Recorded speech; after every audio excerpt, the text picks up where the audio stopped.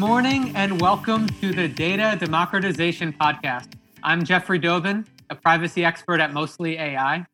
And as you might have heard, organizations leverage our technology to democratize data by generating truthful, privacy-compliant synthetic alternatives to offload privacy-sensitive data.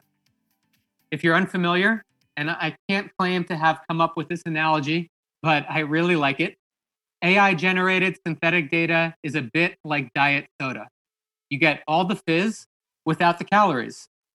With synthesization, you get all the richness of data without exposing any personally identifiable information. Today is Data Privacy Day, and to celebrate, we are releasing the first episode of our brand new podcast dedicated to exploring inspiring stories from the frontiers of data and privacy management. This podcast series will bring you the most influential data leaders who will share their most valuable insights and advice.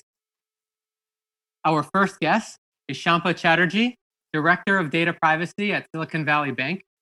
Shampa spent almost 18 years at American Express and was working in the field long before privacy was even a thing, which makes her an OG in the data privacy world. We're so grateful to have her today. She is co-chair of the IAPP's chapter in Phoenix and also a member of the Women Leading Privacy Advisory Board. Shampa, happy Data Privacy Day. Thanks for joining us.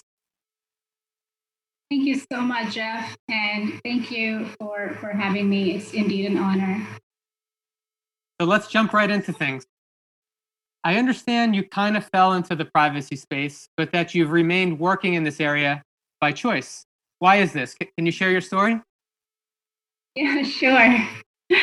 So I'm going to start off with a little bit of a disclaimer that the views that I express here are my own and they do not represent those of my employer. Of course, my opinions and viewpoints are shaped by and informed by my work in the financial services sector here in the United States, spanning about the last 25 years or so. So being a computer science major in grad school, I really started as a programmer at American Express, as you said, about 18, 19 odd years ago. And I likely would have stayed along those same lines. Back in the day, like you said, privacy or data protection didn't used to be a formal profession. Organizations would probably have one or two people sitting within either their CISO organization or within compliance or within risk that would work on things related to privacy, among other things. Being in the financial services space, though, has been helpful for me. So as you know, here in the US, we've had sectoral laws such as GLBA that regulates consumer privacy and the concept of non-public personal information. So working for a big bank, I was certainly aware of the risks and obligations, which was definitely helpful. Very early on, I also started supporting international markets around the globe, which allowed me an appreciation for the differences in the way privacy is perceived in non-US countries.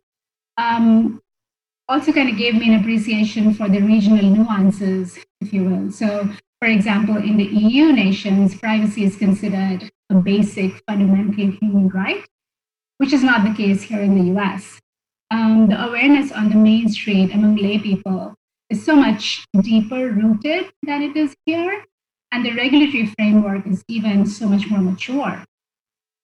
So as you know, US doesn't even meet the adequacy notion of EU member states, for example. And then you're seeing in the Asian countries that are rapidly evolving the privacy regulatory landscape. India has a sweeping national privacy law taking shape as we speak. Latin America, even in the past few years, you've seen comprehensive privacy laws in countries like Brazil with the LGPD. Long story short, the evolution of the regulatory space has been fascinating to watch. So going back to my days at American Express, very early on, it kind of fell into my lap to create a consent management platform for our international markets. To know that at that time, this was being handled within a marketing department. So that's where I sat. but it was an opportunity for me to design customer digital journeys and UIs that were compliant with the different international consent requirements. It kind of allowed me to put myself into my customer's shoes. What would I like to see from my bank, or what assurances would I like to get from my healthcare providers or from my children's schools that they were doing the right things when it comes to handling my personal and sensitive data? So it's a little bit about advocacy, isn't it? So being an advocate for the client or the customer, which was very close to my heart even before that. In my personal life, serving the community, advocating for those who are not as privileged as I find myself to be, has always been very important for me my entire life. As my dad used to say, or likes to say, it's a bone you're born with, not something that you chance upon or something that you find along the way. Over the years, I've volunteered extensively with organizations such as Habitat for Humanity, Special Olympics for children with special needs, several local food banks, shelters for the homeless, oftentimes raising grant monies to support these organizations financially. I've taught financial literacy and workplace readiness in classrooms to children in schools, partnering with Junior Achievement for many years. And you know what, it was not in one aha moment that this connection became clear to me. It was really a gradual journey that unraveled itself one layer at a time. So here I am, that idea of customer advocacy or advocating for someone, it kind of carried itself into my professional life. Of course, egged on by, the external triggers, not to mention the high-profile data breaches and cybersecurity incidents that regularly come to our notice, and also indeed supported by a company that truly cares about privacy and data protection. And then, I would also like to mention organizations such as IAPP that you mentioned in the intro, International Association for Privacy Professionals. It's really the only organization of its kind that has really given a lot of credence to the profession of privacy. In fact, I was the first batch that certified the CIPT, which is their technology certification, back in 2009. And I've been with them since then, as you said, volunteering for them, and most recently this year being part of their Women Leading Privacy Advisory Board. And I'm really excited to meet some amazing women and learn a lot from their journeys and their work. So very exciting times for me indeed. Absolutely. And I can tell it's definitely a bone that you were born with, and how you've helped many others along the way, not just at your organization, but also in your free time in helping others. And that's a great quality, and it's a great way that you've been able to empathize and really put yourself in the shoes of others to look at them from their vantage point, whether it's privacy or whether it's someone who isn't as fortunate. I've worked with other organizations in the past, like Habitat for Humanity or the Special Olympics, and I think that's really great that you've done that work. Empathy. That is the word that I was looking for. You hit the nail on the head. Thank you. Well, so let's go back 20 years or so for a minute. And you mentioned something that it sounds obvious to me now that you said it, but I haven't heard this term before. You mentioned consent management platform. Was this a new thing at the time in the early 2000s, or was this something that already existed? And how did you go about creating, or can you share a little insight about what that means for the layperson like myself when you talk about that? Yes. No, it was not something that was probably not even a term then. I think I picked that term up later on in my career. It was just a marketing platform.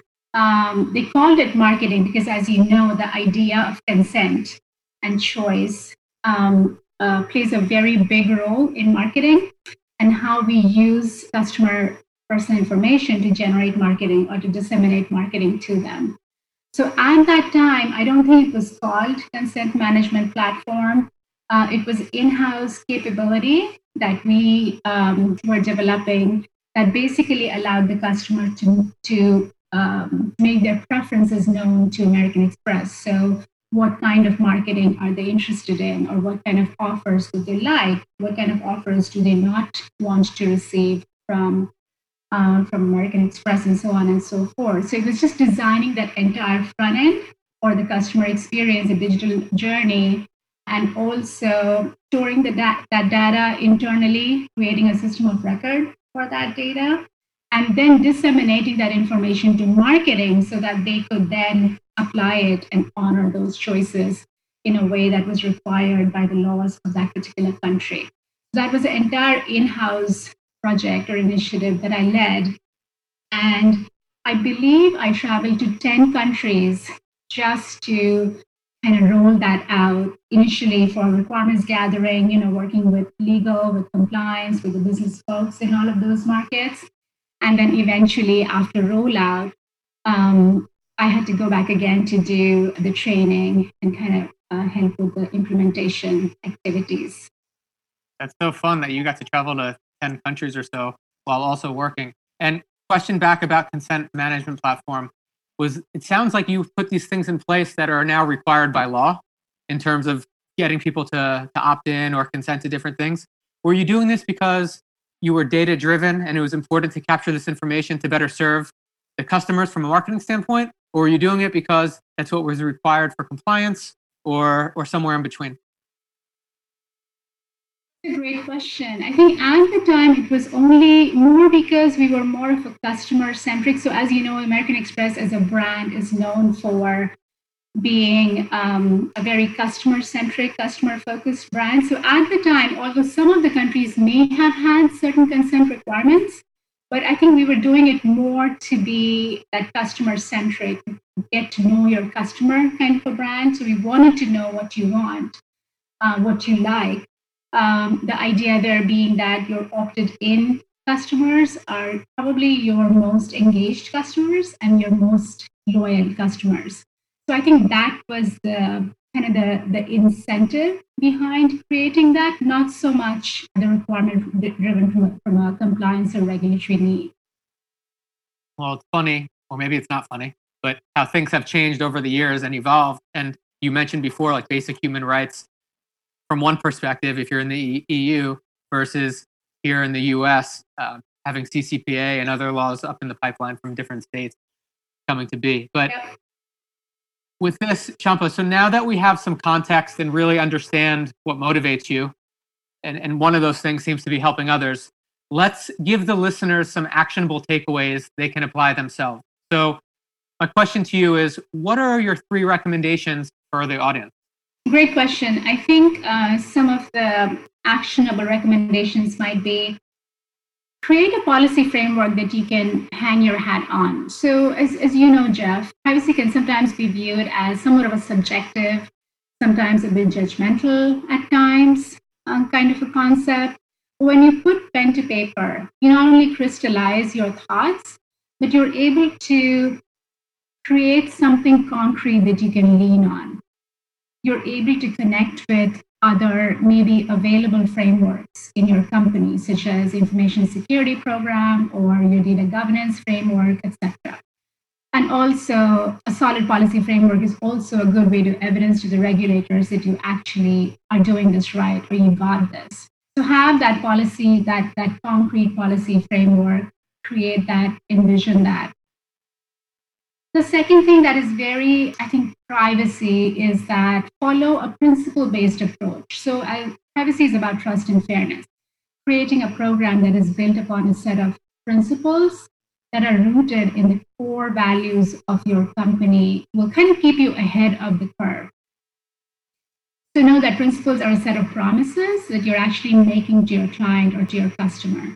So like the ideas of collection minimization, retention limitation, transparency, allowing individual access, maintaining integrity and quality of your personal data, etc. So once you've laid these out, you will kind of not find yourself having to respond afresh to each new regulation that comes along.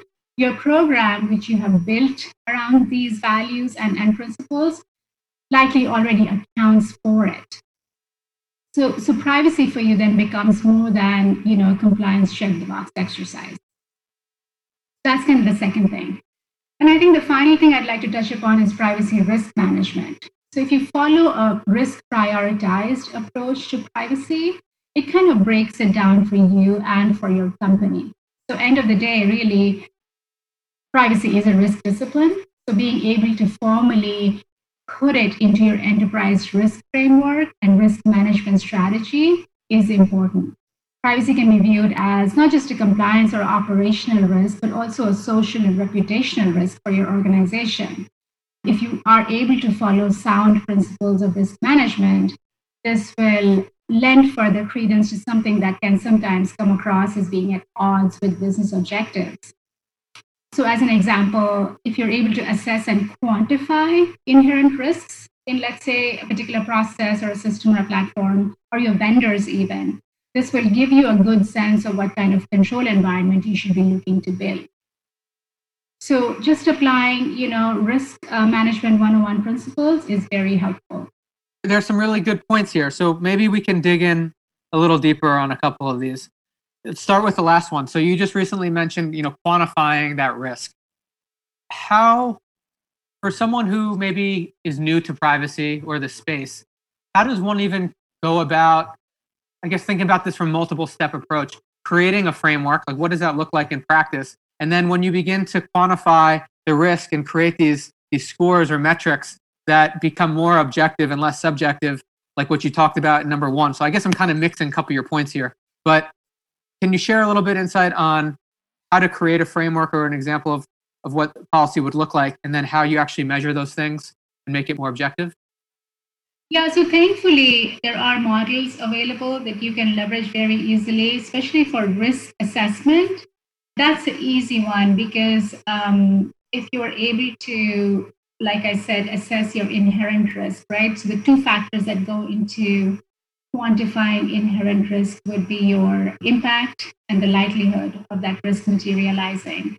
And then if you put numerical scores against those, you should be able to come up with high, medium, or low inherent risk. Should be fairly simple to do. Like I said, there are models available that you can very quickly leverage.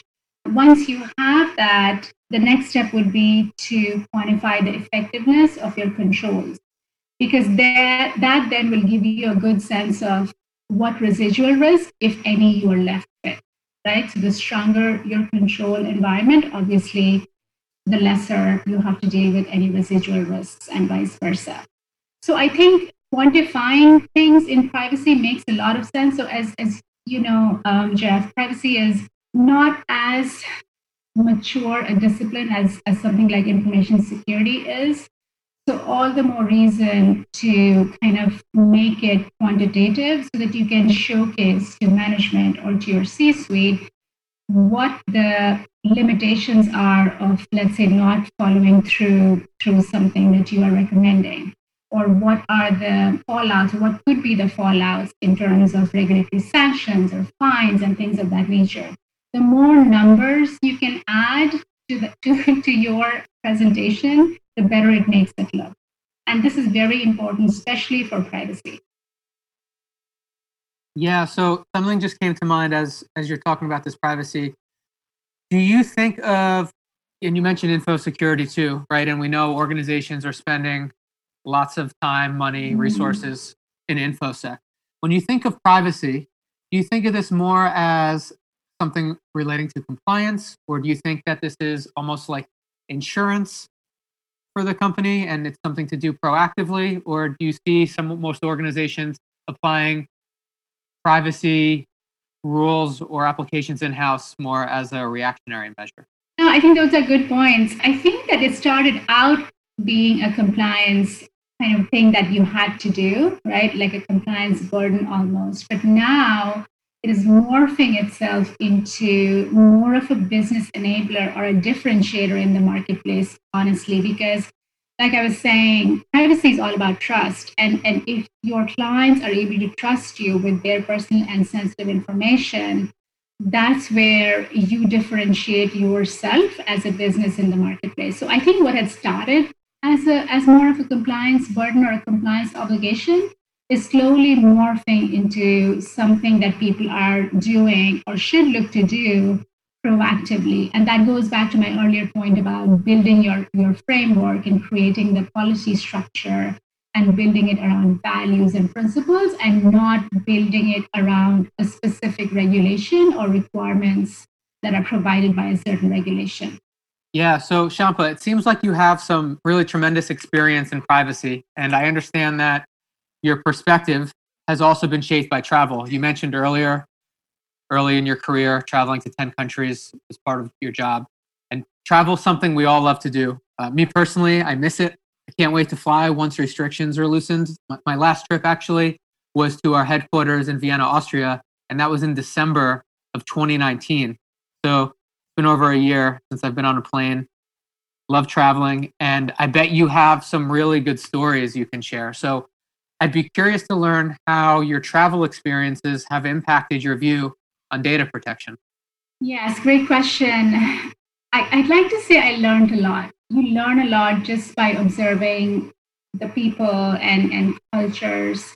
I spoke to this a little bit earlier on. There are regional nuances. There are variations in the way people perceive privacy, right? As a fundamental right versus as something that we have to do because it's a compliance requirement. Those are so many different ways that privacy is perceived as. You mentioned Austria. I went to Italy to roll out our consent management capability. Well, it was not a rollout, but actually at the very beginning. So this was like, we are gathering requirements. We are talking to business. We're talking to different stakeholders. I remember my week in Rome, and I think I combined it with a weekend so that I could go visit the countryside. I remember to this day with such fondness the hospitality the people in the office offered us. Like they took such good care of us. Like we had enough food for us that could have lasted an entire month. And the meetings were just 3 days. And they were so wonderful. As a culture, I think they are big on food. And they were people that brought in home-cooked meals for us. But when it came to actual business discussions or meetings, we couldn't agree on anything. We're very passionate about whatever it is that they are laying out. And it was so hard to make them agree on anything. So at the end of the day, we found a happy medium that worked for both. But then I remember to this day how they keep the social aspects kind of separate from the professional aspects. And I will never forget that. It was such a cultural difference in the way they looked at everything, and the way they treated us was just so beautiful. And the friendships that you form stay with you throughout your career. That's something I really remember to this day. Some of the friendships that I've made in these countries, I connect with those people to this day, although I haven't worked with them directly for so many years. Italy, Sweden, and UK. That was our, I think it was a 2-week-long trip to those 3 countries. And just amazing, just meeting people and trying to understand their viewpoints and their cultural nuances was quite fascinating. A theme I'm picking up here with you, Shampa, is how you connect with people, how you look at things through their lens and their perspective, how you empathize, and also something that I love is how you embrace authentic culture. And you're talking about, traveling around Rome and the countryside and trying foods and speaking to people and learning and really soaking it in from the Italian perspective. And then also on the business side, how it seems like the work dynamic and culture is a little different, but in that context, you kind of had to fit in and figure out a way to make it work. Exactly. Yeah. Yeah. I don't know if I fit in or not, but at the end of the day, we did roll out that capability for them. And it was such a good, in terms of timing, it worked out so well because I think around the same time when we rolled this capability out, there was this, I believe it's e-privacy was the law that came out around the same time, or initial versions of that law came out, which was all about cookies consent. You'll remember this. It was all about consent for cookies. And it just so happened that we had just launched the capability, and then there was talk about, oh, now we have to modify and we have to enhance the capability because now we have to capture consent for marketing cookies for all of our proprietary websites and microsites. So I think the business was grateful that we had launched the capability and we kind of built up on that. But it just so worked out. It worked out fine at the very end. I think it took about end to end about 9 months to completely roll it out and have them use it. But it worked out well with Italy and also with the UK and Sweden. Yeah. So shifting gears a little bit, if someone listening relates to your story and wants to inspire others, or maybe they just really dig your why and they're all about helping others, or maybe they're very passionate about privacy and they want to get into the space, from a privacy and data protection standpoint, where should someone like that start? Yeah, great question. Honestly, if someone's listening to this podcast, they probably have already embarked on this journey and they're probably getting ready to tell their own story. These are really, really exciting times to be in, especially for folks who are leaning towards embracing privacy for whatever reason, as you said. But they aren't quite sure. So back in the day, you probably had to be a lawyer like yourself to make good strides in this profession, but you don't anymore. You have probably seen the recent emphasis on privacy engineering. They have really defined this role with a lot of detail. IAPP has done a lot of work on this, and I think it's a great fit for people who have a technical background. I feel like this is a role that requires a good mix of business acumen, technical know-how, a basic risk and compliance mindset, and the desire to do the right thing, as you mentioned. So privacy engineering, that's coming up very quickly. And then pure information security, that's another field that's so closely linked with privacy. It's very easy to transition into, from one field to the other. The other thing that I would like to call out is there is another certification that IAPP offers. It's called the Certified, I think, Information Privacy Manager. I think that's what it's called. That's a great one. If somebody wants to, start off in this profession or is kind of wondering where to start, that is a great course to go through and to certify in. Some of these certifications are really helpful and they're very well designed. So that's something that I would definitely encourage people to look into and take, especially if they have an interest in this field. You mentioned you don't have to be a lawyer in the space, and you're totally right. What about from an engineering standpoint? If one wanted to take the certification course from IAPP, does one need to have an engineering background, or is this open to any individual? No, you don't have to have engineering background. You actually don't have to have any kind of a background to take any one of these certification exams. When I took mine, this was in 2008, 2009 timeframe. They just had a few certifications, but now they have a whole host of offerings. So each is focused towards a different area. So like mine was technologies, because that was my area of interest and training. But there are other ones that are like the one that I mentioned is more project management. So if that's your area, you could look into that. There are ones that are more regional specific. So there's one for EU. I know there's one for US and the US privacy laws. So that there are different ones. So whichever your area of interest or you have a background in, you could pick that particular certification and you could give it a try. The information, they have a ton of information that you can leverage and just, start to get to know about the different areas that they offer. Got it. So it sounds like if one doesn't have a ton of experience, they can begin their education journey and read up, learn, and get certified. Yeah. And if they're already working in InfoSec, it seems like there might be opportunities to transition into privacy or vice versa, since those two teams are working pretty closely together. Excellent. So, Champa, let's talk future. What is your one prediction for 2021? I think it is a need for disciplined and sound data management practices. that will become very important for organizations in 2021. So the idea that data is your key strategic asset has been around for a while now, right? So knowing your data, as cliched as that might sound, is really key to the success of an organization. And organizations are realizing that in order to unlock the potential of the data that they have or that they are collecting, they need to have a good data governance strategy, again, founded upon those ethical principles that we spoke about earlier. A chief data office that is founded upon strong data governance principles and a framework will be a successful data office. So when I say data, what I'm talking about here is obviously personal data and sensitive data. What are you collecting? What are you processing them for? How are you classifying them? Where are you storing them? Cloud or on-prem? What countries are they going to? Are they flowing cross borders? Who are you sharing them with? So for example, third-party data sharing.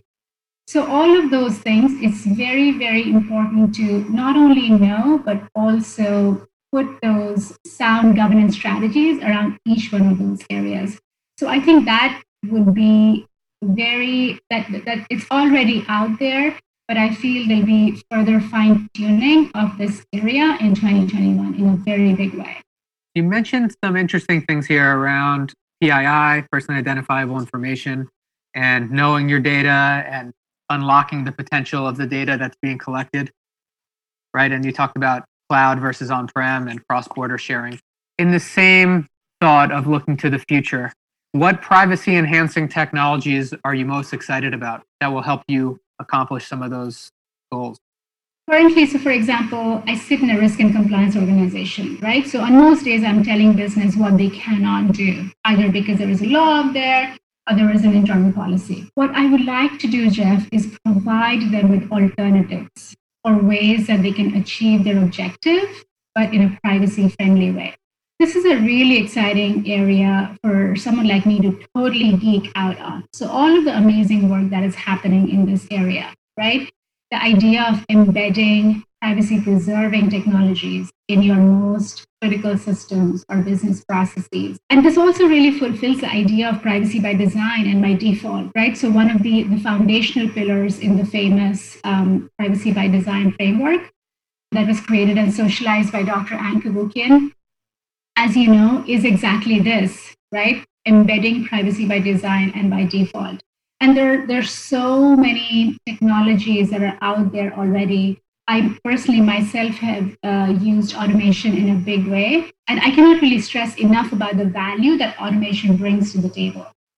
Automated controls are better controls because they provide consistency, they provide reliability, they provide a solid audit trail. Of course, a lot depends on exactly how you're implementing them, and how you've configured them to work most optimally in your environment, et cetera, to give you the best value. But as an example, an automated privacy impact assessment tool, right? We all use privacy impact assessments today. I really started when we used to do these on Excel spreadsheets. Very manual, very tedious, very hard to do version control. But now you have amazing tools, workflow management that let you manage this whole privacy impact assessment in an automated fashion. DSRs. So I think you and I both live in a world where data subject requests have become so huge today. And there are solutions that help organizations facilitate these inquiries that are made by individuals, right, who are trying to or wanting to exercise their data right. Tools for data discovery. We talked about data discovery a little bit earlier. This is done through automated technology that again helps organizations determine and classify the kind of PII and the kind of sensitive data that they own and they process. De-identification solutions that help data scientists or researchers and other stakeholders to derive value from data sets without compromising the privacy of their data subjects or their clients.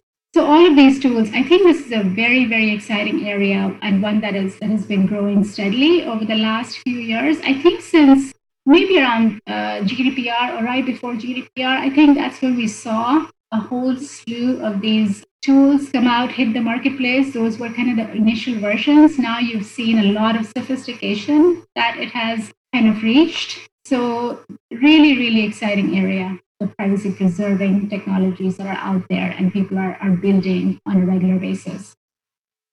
Yeah, so in the breadth of PII and de-identification, you see yourself using tools like a synthetic data solution, and are you already using other tools today to anonymize data?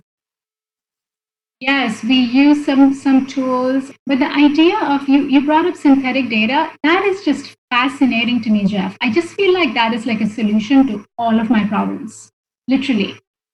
So being able to get my hands on this AI generated synthetic data, I know very little about it, but I know enough to know that it will solve a lot of my problems that I deal with on a daily basis. So here, this is data that is completely anonymous. It looks like my client data, but it doesn't relate back to any of my clients, which is awesome.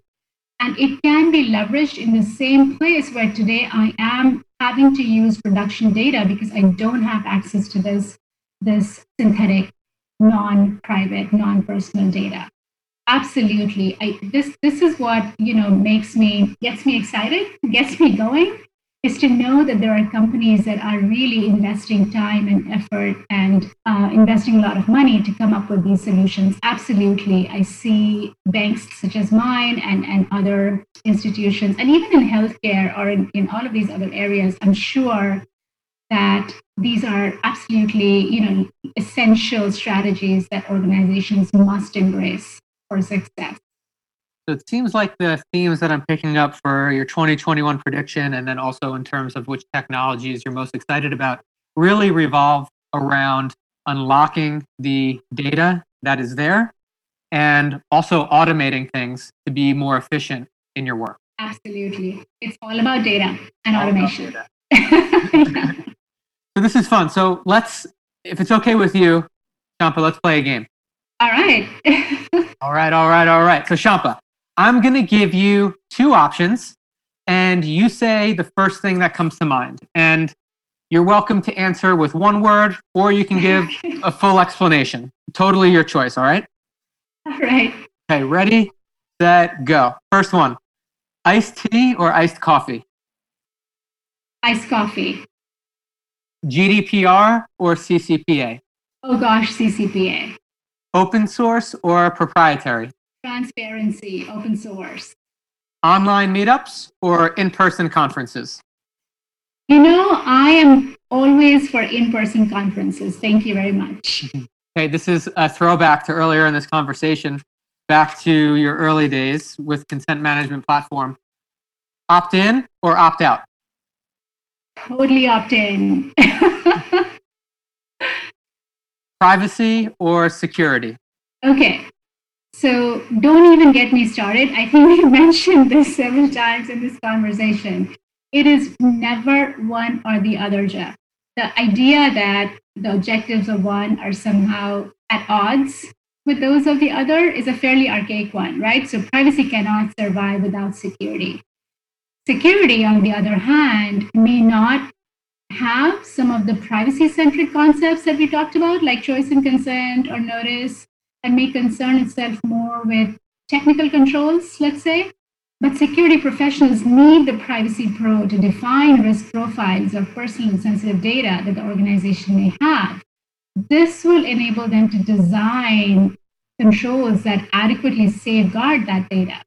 So privacy and security professionals work together to attain a common goal, which is basically creating the strongest control environment around personal and sensitive data. Sorry that took so long, but this is one of my pet peeves, and this is something that I deal with on a daily basis, is to explain to people how they're not at odds with each other. In fact, they enable each other.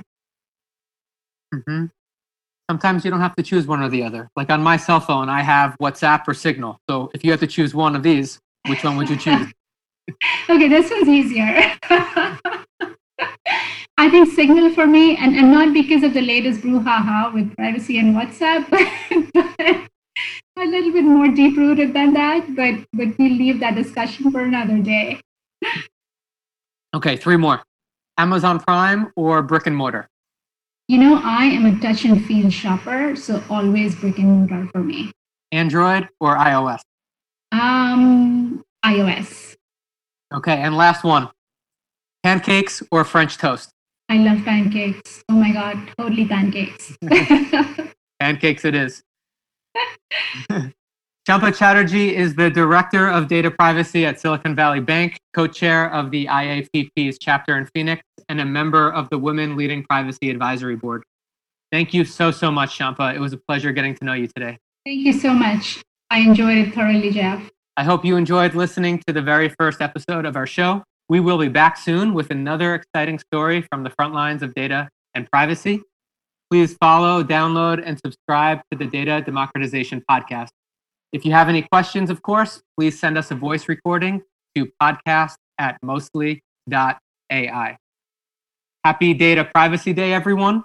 Make sure you take this opportunity to reflect on your privacy health, be it in a professional or personal setting. Thank you for listening, and see you next time.